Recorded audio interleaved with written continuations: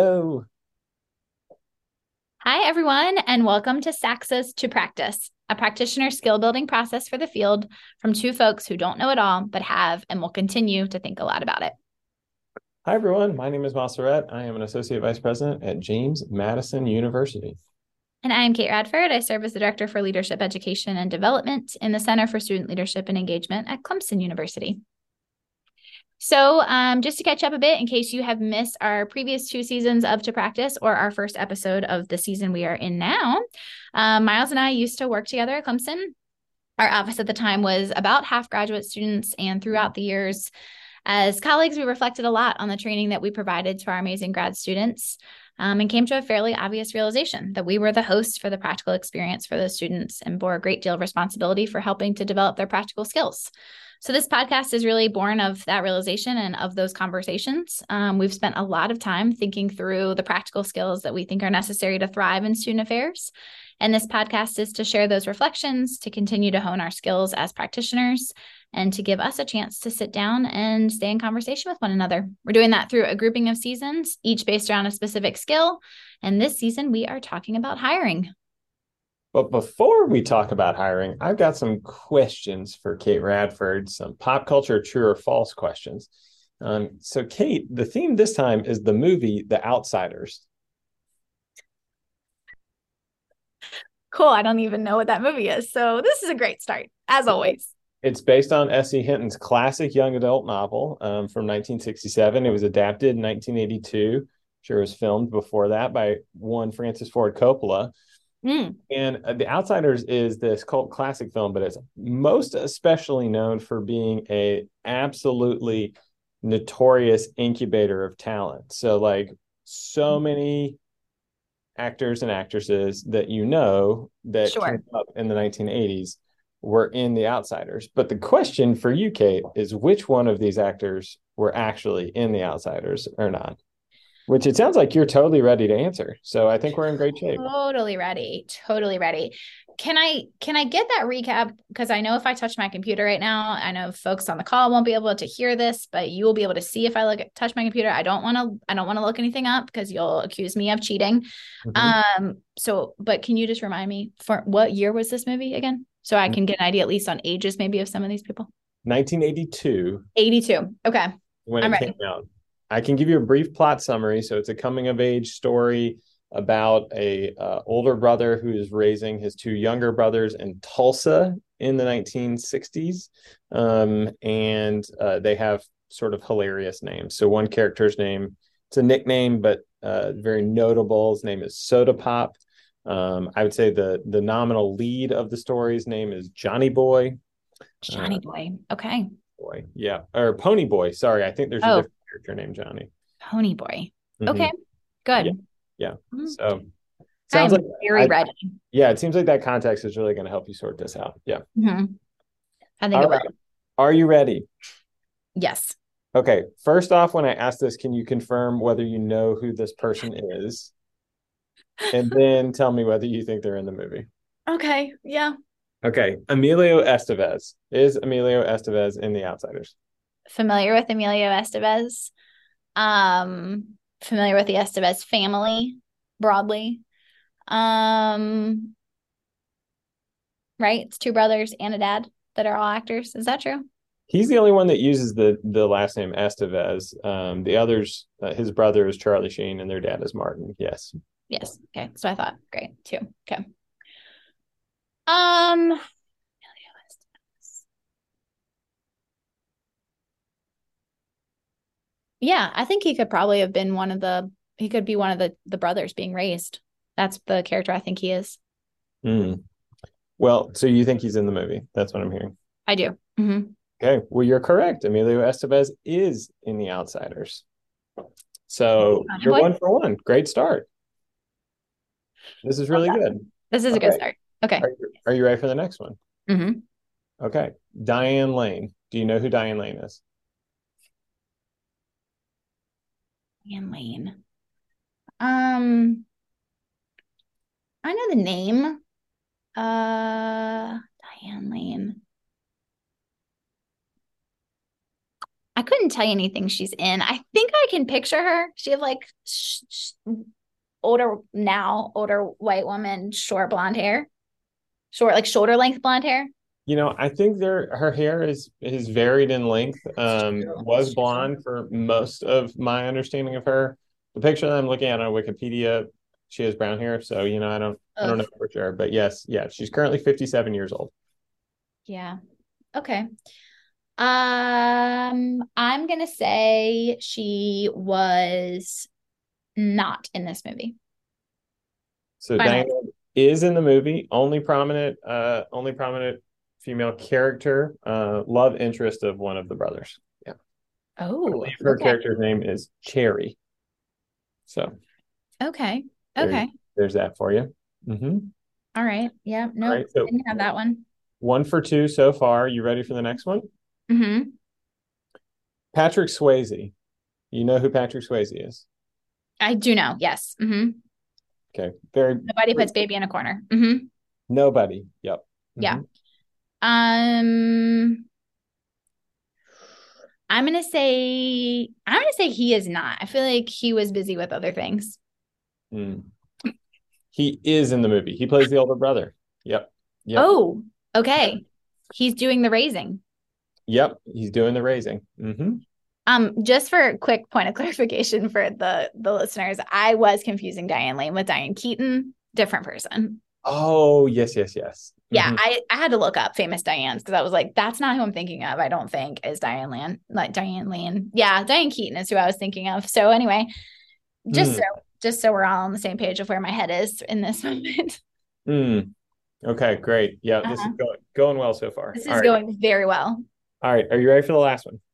Yeah. Rob Lowe. Do you know who Rob Lowe is? Mm-hmm. Okay.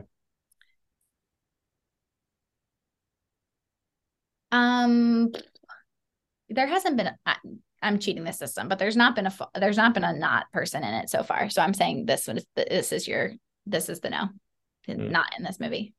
Well, you fell for my trick. They're all in it. Oh my gosh! I thought I had sort of alluded to in the piece. So he plays Rob Lowe is Soda Pop. Mm-hmm. And to give you a sense of the scale of this, other people that were also in the movie. So we've got Emilio Estevez, Diane Lane, Patrick Swayze, Rob Lowe. C. Thomas Howell played Ponyboy, the lead. Ralph Macchio of Karate Kid fame was another one of their friends. Matt Dillon, who was sort of fallen from the spotlight but was very famous in the 1990s, was in it, as was, get this, Tom Cruise. Oh my gosh, connection back to Tom Cruise movies. Yeah, I think he was a smaller character, it seems. And then, and I think this is the weirdest one, a somewhat famous like indie musician who has a truly wild voice, like one of the most distinctive voices ever, Tom Waits, was also in this movie. So wild stuff. And Sofia Coppola, who tends to be planted in her father's movies, and she's very talented in her own regards, but has gotten some heat over the course of I'd say he's more gotten some heat over the course of his career for putting her most notably in Godfather 3. Anyway, yeah, so The Outsiders, wild movie, a lot of famous people. Is that like a let me flex my pop culture knowledge here. Is that like a Tori Spelling sort of situation, like where people think Tori Spelling should not be put in shows, films that her father created, right? Isn't she the one that was like in some things that maybe she didn't need to be? I think specifically 90210 is what you're thinking of for Tori Spelling. I think that there was a lot of criticism about Sofia Coppola being in Godfather 3. I can't really speak outside of that, but Sofia Coppola is like a beloved director on her own right now. Marie Antoinette, personal favorite in my house, The Bling Ring, some other stuff that I'm sure I'm forgetting, but yeah. So really not in the same ballpark here. Okay, got it. Yeah, I think maybe at some point people thought it might be that way, but it definitely does not seem to have played out that way. I don't think she does much acting. I think mainly behind the camera is where she's found a good spot. But yeah, Outsiders, 1982. I gotcha.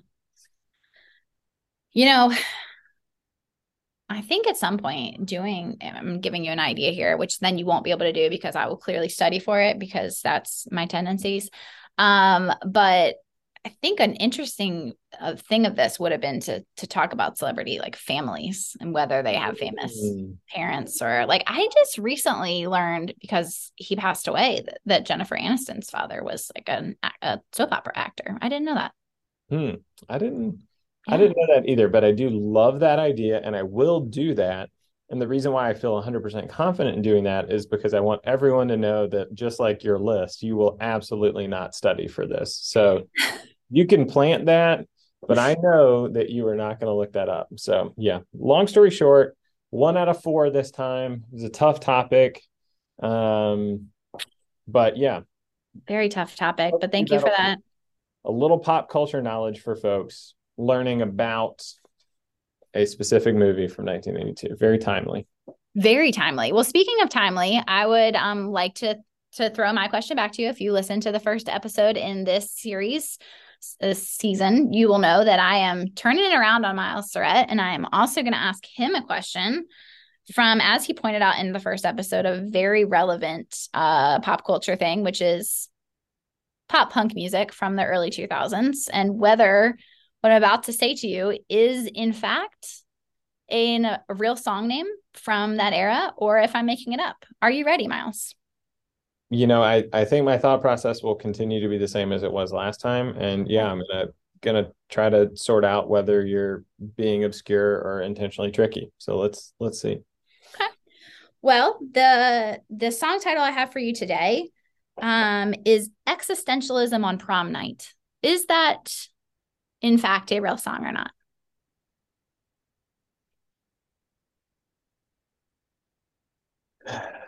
I mean, if it's not a real song, kudos, because that is just so of the era, the, sort of esoteric, grabbing, also aligned with the deep in the feelings kind of thing. Deep in the feelings. Yeah. But because I'm such a believer in you, I think that you could come up with something that good. And I'm gonna but you could have a running bit where this is just the name of all of them, and that's how you're doing this. So that could be hard to be sure, Myles. It's hard to be sure. That could be it. I think I'm going to say that I have more faith in your ability to come up with something that perfectly on brand than they themselves did. And so I'm going to say that that's not a real name, and you made that up. It is a real name. I wish I'd come up with it. I wish I had. But the band Straylight Run, in fact, is who came up with it. It's really good. It's super sad. It's like, it's not really super rocky, which really most pop punk, I think early 2000s music is actually not really hardcore rock. It's just pretty emo, sad. But I love it. It's one of my favorite songs from that era. So go ahead and put it on your list, if you will, of what you plan to listen to on your next drive, next run. Maybe don't run. It's not particularly motivating. But yeah, I'd like for you to listen to it. It's really good. In our recurring bit here where I check how many monthly listeners this group has on Spotify, we're a little lower here. Straylight Run, down to 120,000 monthly listeners, really emphasizing the pop culture part of this particular exercise. So. That's fair. I will also argue that I don't think even in their peak, they were ever really quite high up there, like with Brand New or Taking Back Sunday, as we talked about in the first episode. But solid listen if you're looking for something, folks out there. Recommend it highly. Well, now that we've done that, super excited to now jump into our conversation here around hiring. So we really, I think, got you lined up to think about this season in our first episode. Our goal was to really sort of set the scene and talk about where are we? What is the landscape of hiring in student affairs right now? In this episode, we're going to jump into that a little deeper. And I want to start with a phrase, Myles, that you used in our first episode. You talked about creating a pro-candidate experience. That was a phrase you used, which I loved. So you teased it last time. Help us to think a little bit more about that. What does a pro-candidate experience really look like? Well, I think I'll start by saying that I don't think anybody ever attempted to make people have a bad experience. So like, I don't, I'm not saying that anybody was like, you know, creating an environment where people didn't have the opportunity to be successful. I don't think that that is how anybody operated. So I want to be clear, that's not the space. But I do think that there were certain ways where we, I think we tried to, create an experience that was comfortable and where people could be successful. And I think what I'm saying is I think we might need to take that a step further in a couple of capacities as we go into this. And I think a thing that Kate and I are probably going to touch back on a few times is go further, but then also make sure to be clear about the good stuff that you're already doing for folks. But some of that is like how we're communicating better about any of that, any of that sort of stuff. And so a couple things that I would say would be aligned with what I would call like an explicitly and transparently pro-candidate experience is the process is open instead of cagey. This isn't like we're trying to reduce access to the decision makers. And I think, again, all of this, I think, was really well intentioned. I think a lot of it was equity minded. It was we're trying to get bias out of the process, and we're trying to make this where it's going to be, where it's going to be as open as it could be, and as fair as it could be, and as just as it could be. I understand why folks were doing that, but I also think that some of that was done to minimize the amount of time that this process would take. I do think that there were time minimizing factors and trying to do things as efficiently as possible because of, I think, the focus. And this is the thing that I have seen where people forget how important this is. Like if these jobs are as essential as we believe that they are, then getting good people into those roles is the most important thing that folks can be doing on a regular basis. And I think the sort of playing busy kind of thing distracts people. So it created, I think, a process where people felt like they had very limited information. And I think that we can create a process that is more open. I think it's also about an honest reflection of what the job looks like. I think that folks could kind of be like, this is the PD, this is the job, we're going to put it out, and people, and people are going to be open to that. And I think we've got to ask some questions about like, are there things in this that are not good enough in terms of what people are seeking? Like, are we, in orientation here, we had what I would call an over-concentration of meaningful student interaction. It was all sort of in this one job. And I think that was too much for that job, but I think it also made other jobs in the space not as attractive as they could be. And structurally, we were able to sort it out where we've been able to spread that out a little bit more. That's a thing that people are looking for. They want meaningful student interaction. And so you may need to change some things in order to get that to people, and then be honest about what that job is. People, I think, can tell if you're being cagey and you're holding information back. And I think that's really scary to candidates. And I think, honestly, it should be pretty scary. It's also not a vetting process anymore. It's not, here's this huge number. I used to spend the majority of the time when I would run a search process on candidate review, like looking at the materials and getting through all this. And, a blessing of this is that, like, if you're wading through 15 applications, it takes a lot less time than wading through 50 or 80 applications. And so, but I think that thinking about, you've got to reallocate that time on the front end to try to get from what could be 3, 4, 5 applications to 10 to 15 to get a better, chance of that. But you can't think about it as like, this is a vetting process. But I think the main thing that I would say is that from the very beginning and how you communicate about this, think about every incentive you can offer this person and make that abundantly clear. So let me go through a ludicrous list of things that you can consider. And I do understand that in different places, some of these things are simply not possible. But in some places they are. So I'm going to give you a peek behind the curtain of a full, and this is not comprehensive. I'm sure, we could crowdsource this and get a better list, but here's some relocation costs. It's expensive to move. It's probably more expensive to move than it's ever been. And it's a challenge for people, particularly who may not have cash on hand related to, a variety of economic reasons why folks may struggle to get to where you are if you can't figure out a way to make that more affordable.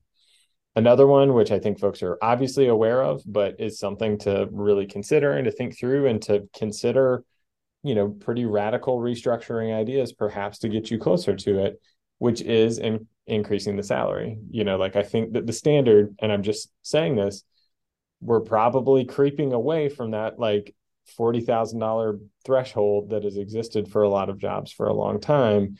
And I suspect that you're going to see people getting closer to 45 or 50, and how to think through how to do that structurally is, I think, a big thing for folks to be thinking about. How about temporary or long-term housing? Everybody knows that rent is high right now, and certain, I don't think that people would expect this, but there's very limited housing inventory in Harrisonburg, Virginia. And so it's a challenge for folks to relocate here. And so we, are very open about trying to help people with that process. JMU here in Harrisonburg is a significant landowner. We have, rental properties that are managed here. Not everybody has access to that, but perhaps you do. And perhaps that's something that you can think through. And that makes a huge difference for folks. But some of that is also being upfront. We have had this like, let me be as stingy as possible kind of mindset about this stuff. And we do this reactively, and putting these things up front in terms of what can be included, I think is really important. And that's one of them. Partner search support is another option as well. A lot of people have those programs, but they're not like well articulated. They're not well explained. There's obviously not a guarantee associated with any of that stuff, but it's really helpful as you're going through that process. And I know, I remember one particular search that I think that person ended up not taking the job anyway, but our colleague at Clemson, Kendra Stewart-Tillman, did an amazing job, and I think really demonstrated the extent to which she was going through to try to get somebody there in terms of like actively working to get the partner connected immediately, which I think is within the bounds of a lot of these programs that exist. I think that people just are sort of used to more passively passing along information. So that's another option. How about communal onboarding? I'm going to talk about a different idea here in a little bit, but how do you bring folks together in community and make that experience better? If you've got really good tuition remission at your institution, advertise that and make sure folks are aware of that. Make your doc program a selling point for folks. Make your master's program a selling point. Make your counseling program that you have on campus a selling point. Make your educational technology degree a selling point.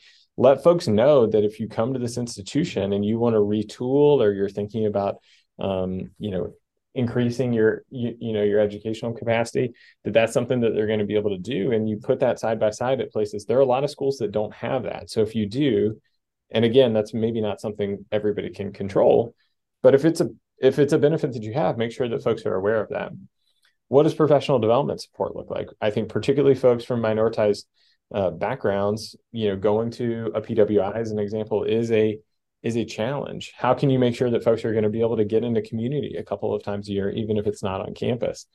Can you develop retention programs to help, like what benefits can you do to keep people and make people more excited about staying long-term? We are putting together an educational leave process at JMU to make it where, we're doing a pilot next year, but we're going to have some folks be able to go out and do what is the equivalent of a sabbatical from a student affairs position at JMU. We hope that that's going to be beneficial in a bunch of ways. We hope it's also going to be something that really good employees look forward to and that makes their experience better. And then the last two things that I'll mention, and again, I know that this is an absurd list, but at least hybrid work is an expectation for folks. That is like, I've seen the NACE data. I work with the Career Center here. Graduating students, 47 of them have an expectation. 47% of those folks have an expectation that they should be able to do hybrid work.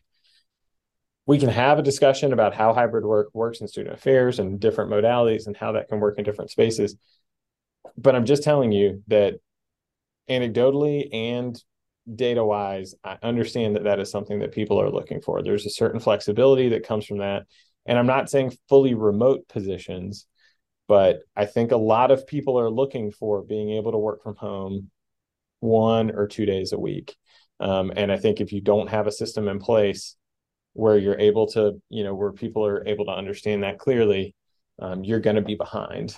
And then the last thing that I'll say, and this is definitely like a bigger structural thing, and we have not gotten there yet here, but it's something we were working on, is how do we decrease what I would call like the junk in the work. And I think a lot of that has to do with email. So how do we create systems where we have different standards about what should be emailed and what shouldn't be emailed? How do we get people actually being able to be totally away when they're on vacation and not have what this book by Cal Newport called A World Without Email, which I would recommend to folks, what he refers to as communication debt that builds. So it is a terrible thing that when you come back from vacation, I think everybody feels stressed because that work has piled up for you while you've been away. How can you actively, and vacation is a small part about this, but how can you actively make sure that no work is piling up while people are away, that work is being diverted to other places, and that other people can help with that while you're away so you can actually be there. But we can also change standards instead of, emailing after work. What's the purpose of email? This book makes a very compelling argument about how to do that. And so anyway, long story short, those are some options about incentives that you can offer, and then make those incentives abundantly clear to folks, to create all of those things are pro candidate. Every single one of those things is making an environment where it's more attractive for folks to want to work at your institution. Yeah. Well, one, amazing list. Thank you. And yeah, I think we talked about in the first episode that there's a tendency to want to scapegoat money, right, as the reason for the landscape right now, or to say like, oh, we're just, we just don't have enough money, and so we're stuck. We can't pay people what they want to be paid. And what you've just offered is a list that goes far beyond the salary that we put on paper, right? So I know sometimes, to be frank, money is where we get trapped, right? Like we hit a cap. We have institutional regulations, right, about what we can pay folks. There might be state issues involved in that if you're at a public institution. And so, to be real, sometimes we do hit a point where, okay, there is no more money we can offer. But I think what you've just pointed out is, okay, so what else? What else can we offer? What else can we do? The importance of benefits is like just so, I think, understated at times. There are things that are going to be not possible, but as you said, there are so many things that are possible. And I think you're right. I think we have treated benefits in the past with either one of two ways. One, we've either been very stingy with them, right? So like, I'm only going to offer this if they ask for it, right? Like I can think about times where I've been in processes, particularly where it's like relocation costs, right? Like, yeah, that's available, but only if they ask. We don't just offer that up. Start offering it up. Like, you have to be, as you pointed out, abundantly clear about these things.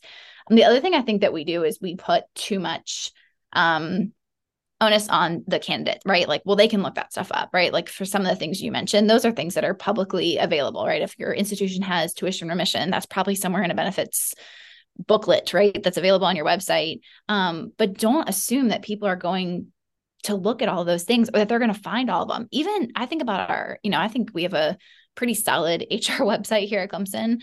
Nobody in HR come for me. I think there's stuff that I'm like, I discover that it isn't quickly, easily accessible, that I'm noticing, even as someone who's worked here. And so if you're thinking about folks who are in a search process, are they going to read the entire like benefits manual for every job? Maybe not. If they're just in the early stages, I hope they will by the time they're offered a position, but they may not be doing that.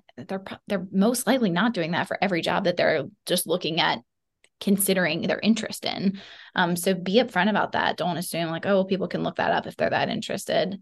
I think at the end of the day, people shouldn't be surprised by benefits after they've accepted a job. It's nice when that happens. You're like, oh, I didn't know that was a benefit we had. Cool.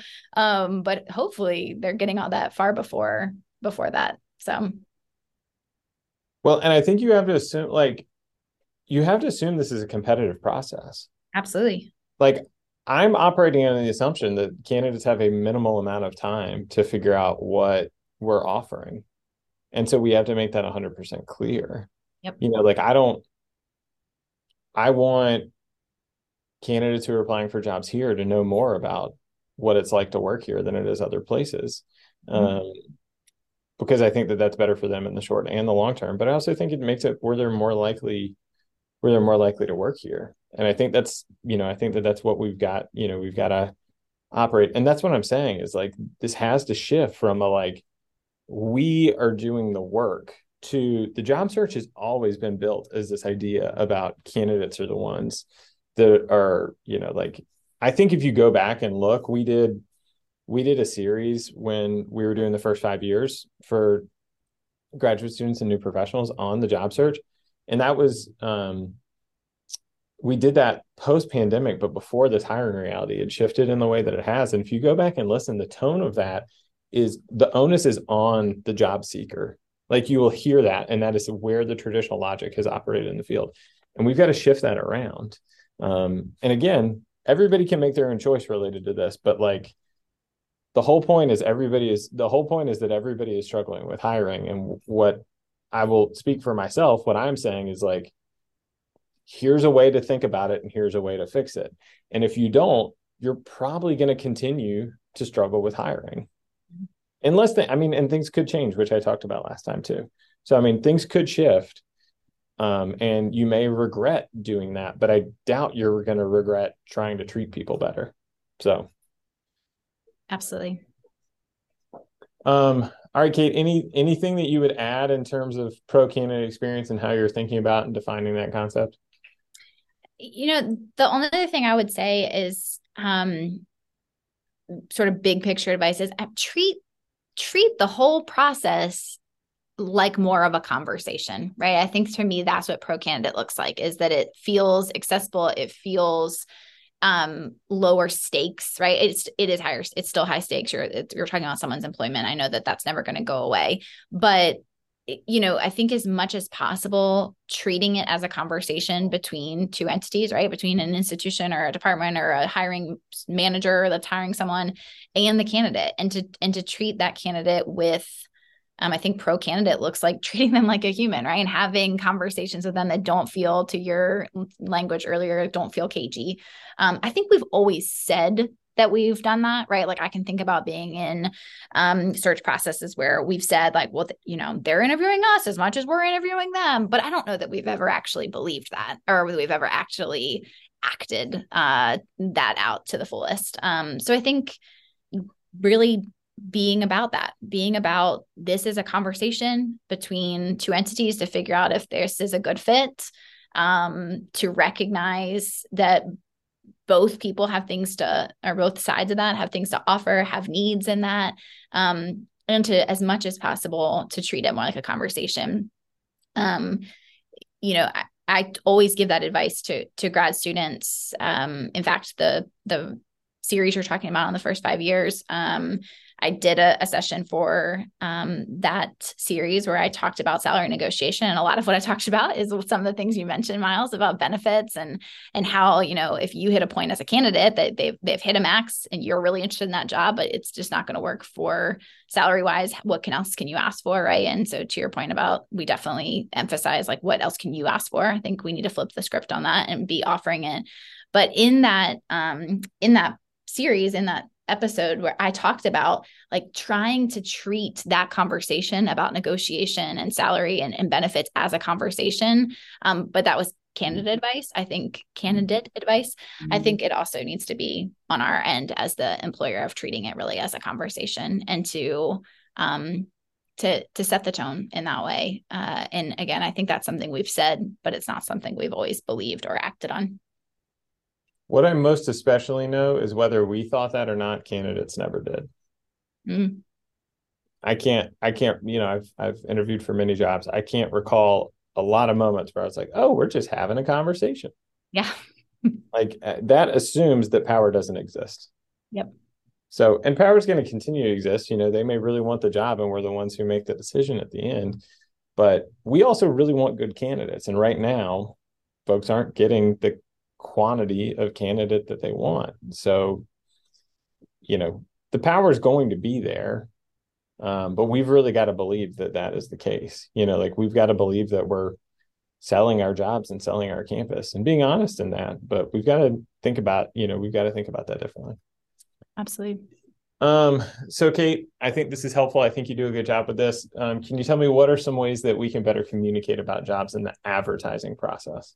Yeah, I really feel like, you talked about the shifting of the time. I don't know that, that we're necessarily not necessarily advocating that the job search process or the hiring process should take a lot longer now in this current landscape than it did before. But I think this part of the process, I think, is taking longer. And I think that the benefit right now of, you mentioned not having as many candidates to weed through, is that we can shift the time we were spending on that. I think where you reallocate that time at this point in the current landscape that we are in is in the communication and the advertising of these roles. You mentioned in the first episode, and I think this is spot on, that we have been so used to put it on hire ed jobs and wait for people to come and then we'll start our process, right? Like I think about as I've hired, it's like I have to initiate the process, but then I'm sort of just sitting back and waiting. You cannot sit back and wait anymore. So I think, we've got to be communicating, we've got to be sharing the role and being ready to invest some time into talking to people, and be ready to ask your people to talk to their people, right? We've got to leverage our networks. We've got to be getting the word out, communicating, about our roles. I think the other thing that we have got to start doing is to think more like a candidate and less like a hiring manager. So we've all been candidates. We know what that mindset is. Like, put yourself back in those shoes and think about, how are you finding out information? What were you looking for? What did you need? What enticed you, right? Somehow it's like we separate ourselves from that, or we forget what it was like to be in those seats. So, is your website up to date? Is it accurate? Is it accurately sharing highlights about your department or your role or your institution? If it's not, you've got to know the candidates are going to go there to look, right? I see a job. Oh, that looks like a cool position. Let me go look at that institution or that department. What am I finding when I do that? What's on the website? What's on my social media? Not necessarily personal social media, although I think that that's probably on the table. But your departmental social media, right? What's there? How are you describing the job in the job title? Is the job title interesting? Maybe from a state perspective or an institutional perspective, you have to have an official title, right? But how can you also communicate maybe a more internal title that you're utilizing for the position that is interesting and exciting to people? Does your website and your social media, does it spotlight current employees? Are you sharing about who your people are that your candidates would be joining as colleagues, right? That's a huge part of the process, is wanting to know who are going to be the people I work with and how are they appreciated in their work. So are you doing, these are things that I think you can start doing. You've got to have built this up a little bit prior to posting a job, but thinking about how you're spotlighting people. How are you sharing with candidates information about the local area, right? Hopefully your HR department does a little bit of that. I know, like on our Clemson site, there's, a great little paragraph about what's it like to live in Clemson or in the area and what are the perks, right? We're midway between Charlotte and Atlanta, and sort of sharing some of those things, but how can you also do that with candidates? I saw a great job posting pretty recently, and I was trying to find it in preparation of today's recording, and I couldn't find it again. But what I loved about it was a hiring manager posting and said, okay, like, here's the link. Here's what you need to know for right. This is, in the past, that's all we would have done. Here's the link to a job. Come join us at blah, blah, blah, blah. But they had this social media post about, join us here. Here's what we're doing. Here's my philosophy as a supervisor. Let me tell you about the culture, right? It was a lengthy post that was really giving people much more in-depth information than they would ever get from that position description. So they were sharing about who they were. And I saw the posting. It's not a job in a function area I'm even interested in or a place. And I'm not job searching, but I was like, man, I want to go work for that person. Like, it was very well done. It was in a way that it felt like I was really getting a glimpse into what that place looked like. And it was obvious to me that they were actively recruiting. It wasn't a passive, hey, here's this job that's open. If you're interested, apply. Or the thing we all do. If you have questions, happy to answer them. Like, how can you be more proactive than that in your postings? I think the other thing is thinking beyond like position description language, right? We all have templates. We all have things that are probably required that we have to put in a position description. There's probably a format. And yes, do that because you have to get it posted, but also thinking about as you're communicating about the job, how can you be more creative? And also maybe how can you be not overly lengthy? Sometimes position descriptions, I get halfway through one and I'm like, oh, okay, I'm done reading. If they've lost my interest. So how do you write a short, succinct overview of the job that's exciting to people that's not in PD language that looks different than that? I think, I said this a second ago that the tendency is to be passive and to say, I'm happy to answer questions if you have them, but how can you be more proactive in that? So can you offer like an info session about the role, right? Especially if you have multiple positions open, is there a way for you to share like, hey, we're gonna do a Zoom session, right, about some of this role, or record something that people can look at about information about the role that they can get more in-depth info on. I think that, again, goes back to sort of just sharing the role and being ready to talk to people, being ready to, maybe that's one-on-one talking to folks, maybe that's info sessions, maybe that's something, some other sort of communication, but being ready to spend some time in this part of the process. And then I think the last thing is to share in your posting, like a one-liner about like, why should people want to come here? Right. So I've seen some really well done again lately of like, it's an exciting time to join us at Clemson because we're in the process of blah, blah, blah, blah, right? Things that you wouldn't necessarily get from the website, from social media, because maybe there are things that only internally we know are about to happen. So how can you, kind of tease or preview the like future of what someone in this role would get to do or be a part of, that entices interest, and don't wait till like, oh, well, we'll talk about that in the interview process, because you might not get people to the interview process if you haven't enticed them in the advertising process. Kate, as I'm listening to you, what I'm hearing is that's a lot of work. Yeah, it sure sounds like it. I'm just saying that's what it sounds like to me. And I'm not trying to be glib, but I just, like we've got like, I think again, we're used to doing things one way. And I think we're used to sort of budgeting our time through the process one specific way. Like what I'm hearing is like, there's multiple times that you're going to have to rewrite things to communicate externally with people about what this job is going to be. And that's hard to do. Like that takes time. And I think that, and I think that the challenge is that there's no guarantee in doing that it's going to work. But I think where I sit with this is that I think that you have to know that you've done everything that you possibly could have. And I'm not there yet. And I'm not saying that,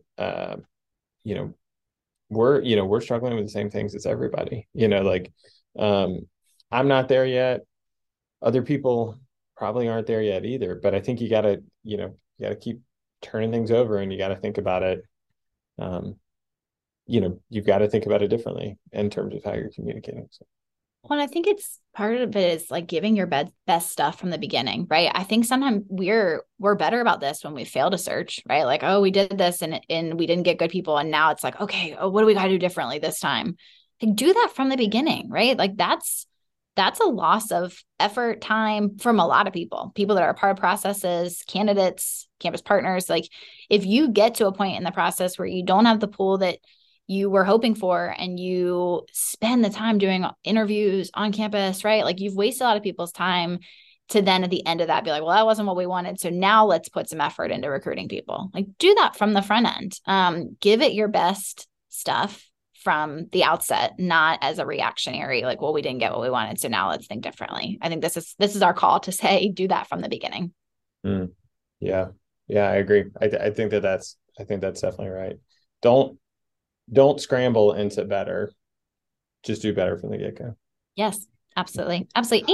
And, I think you're right. It is a lot of work. It's a lot of time, but it's also it doesn't have to be on one individual. I think we can think about how do you I think we're approaching this from like a hiring manager has to do these things, but how do you use your current team to also do some of this work, to recruit, to help you with getting the word out, to meeting with people, right? Sometimes folks who are not the hiring manager are able to assist in that way and are often better at talking about what it might be like to be in that type of role or to be in the position that you're recruiting for. So thinking about how you get other people involved, I think may alleviate some of that issue of time, but also might make your case stronger. So yeah, that makes sense to me. So Myles, let's wrap here. What are some ways or some ideas that you have to implement to improve the recruiting process right now? Well, I can tell you about one thing that we've done here that, there's reasons why this may not work in different places, but I think is an example of sort of lifting together for something different. So last spring, we ran our first cohort hire in student affairs at JMU. And if you want more details about this, we're about to do 2 parts of this on our partner podcast, SA Today. One with the group that's that sort of the planning group, and then one with the folks that were actually hired into the cohort. So for those of you who aren't familiar, cohort is I'd say a fairly novel but not unestablished academic affairs hiring process where faculty members are brought in together. And it's a collective application and then onboarding process. So in the spring of 2022, we hired 9 people at JMU through one cohort process. Some really good things. We had many candidates who were considered for multiple positions, which meant that we were emphasizing getting good people into jobs and not necessarily this this person would be really good, but the boat has sailed. We were able to think about it through an interdependent, systemic kind of way. And it was, there was so much collaboration and connectivity. It was not competing or overly bureaucrating things or, making it where our hands were tied. We definitely had more flexibility in terms of how we could, get the best people onto campus. So just a quick rundown of some results. We had more applications through that process than we've seen through anything else that we've been doing. We retained internal talent. There were multiple graduate students at JMU who were more interested in staying because of this. 90% of the jobs that we posted ended up being filled. And we had one position actually that we ended up getting vacancies in that same area as we were running the process. And we were able to fill 3 jobs through one posting based on the depth of the candidate pool. It was a better onboarding experience. As you'll probably hear from the folks, and don't take my word for it, listen to the podcast that Michelle is going to do on SA Today with those folks, but it's a better onboarding experience. Folks came in community. And then this is, not an insignificant point, but the cost to run each one of these searches was about 40% of what a normal search costs. By collectively pooling, particularly from the posting, but then also from the travel, instead of, 2 different departments paying to bring somebody to campus, we had collective interviewing processes and they only came once. But the postings were less.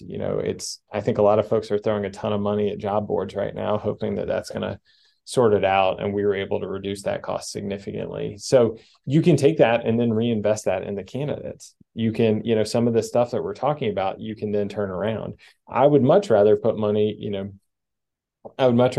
back into a candidate and their professional development than, paying to repost and posting more and in different places, hoping for a different result. So, there's complications with it. And I think we're getting better at what this process will look like. But we did it with candidates in mind from the very beginning. And it was a big lift to get that started. But I think it's fair. I mean, I talked to our broader leadership team of about 60 people yesterday about, this process. And there was unsolicited support that came up through the room. And so I think that the proof of concept exists now, at least for us here. So it's been a good thing and something for folks to consider looking at, and definitely, see if there's a template from academic affairs on your campus that can really help create that, create what that process can look like with HR. I love that. Yeah, it's been fun to hear from you about that process, and I think from initial idea to what you've discussed here, like proof of concept, that it for sure has come to fruition in a really cool way on your campus. And I hope more campuses will think about that. I think what you're describing also sounds to me like I think, from that pro candidate sort of perspective, that sounds just so much more open, so much more simplified. And I think that we can't undervalue like simplifying things for folks to apply, right? So the idea that I can apply and be considered for multiple positions, or that I can, I don't have to duplicate my efforts as a job seeker, is huge. And I think that we might underestimate the impact of that, but we shouldn't. So kudos to y'all at JMU for that work. Well, and if you're a candidate, you can be considered for multiple jobs. You only have to do one application.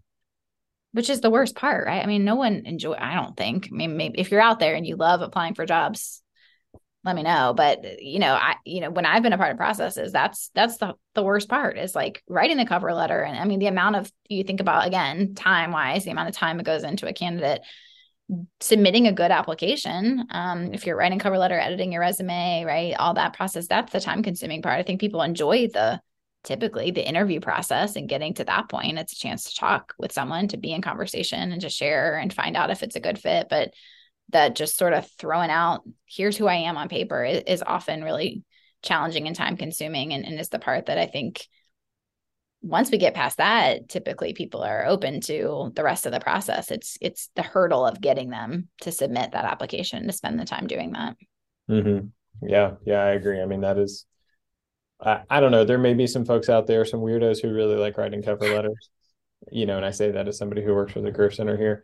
Lovingly calling you weirdos. Lovingly. But what I know, nobody likes filling out the online job application. Nobody enjoys that.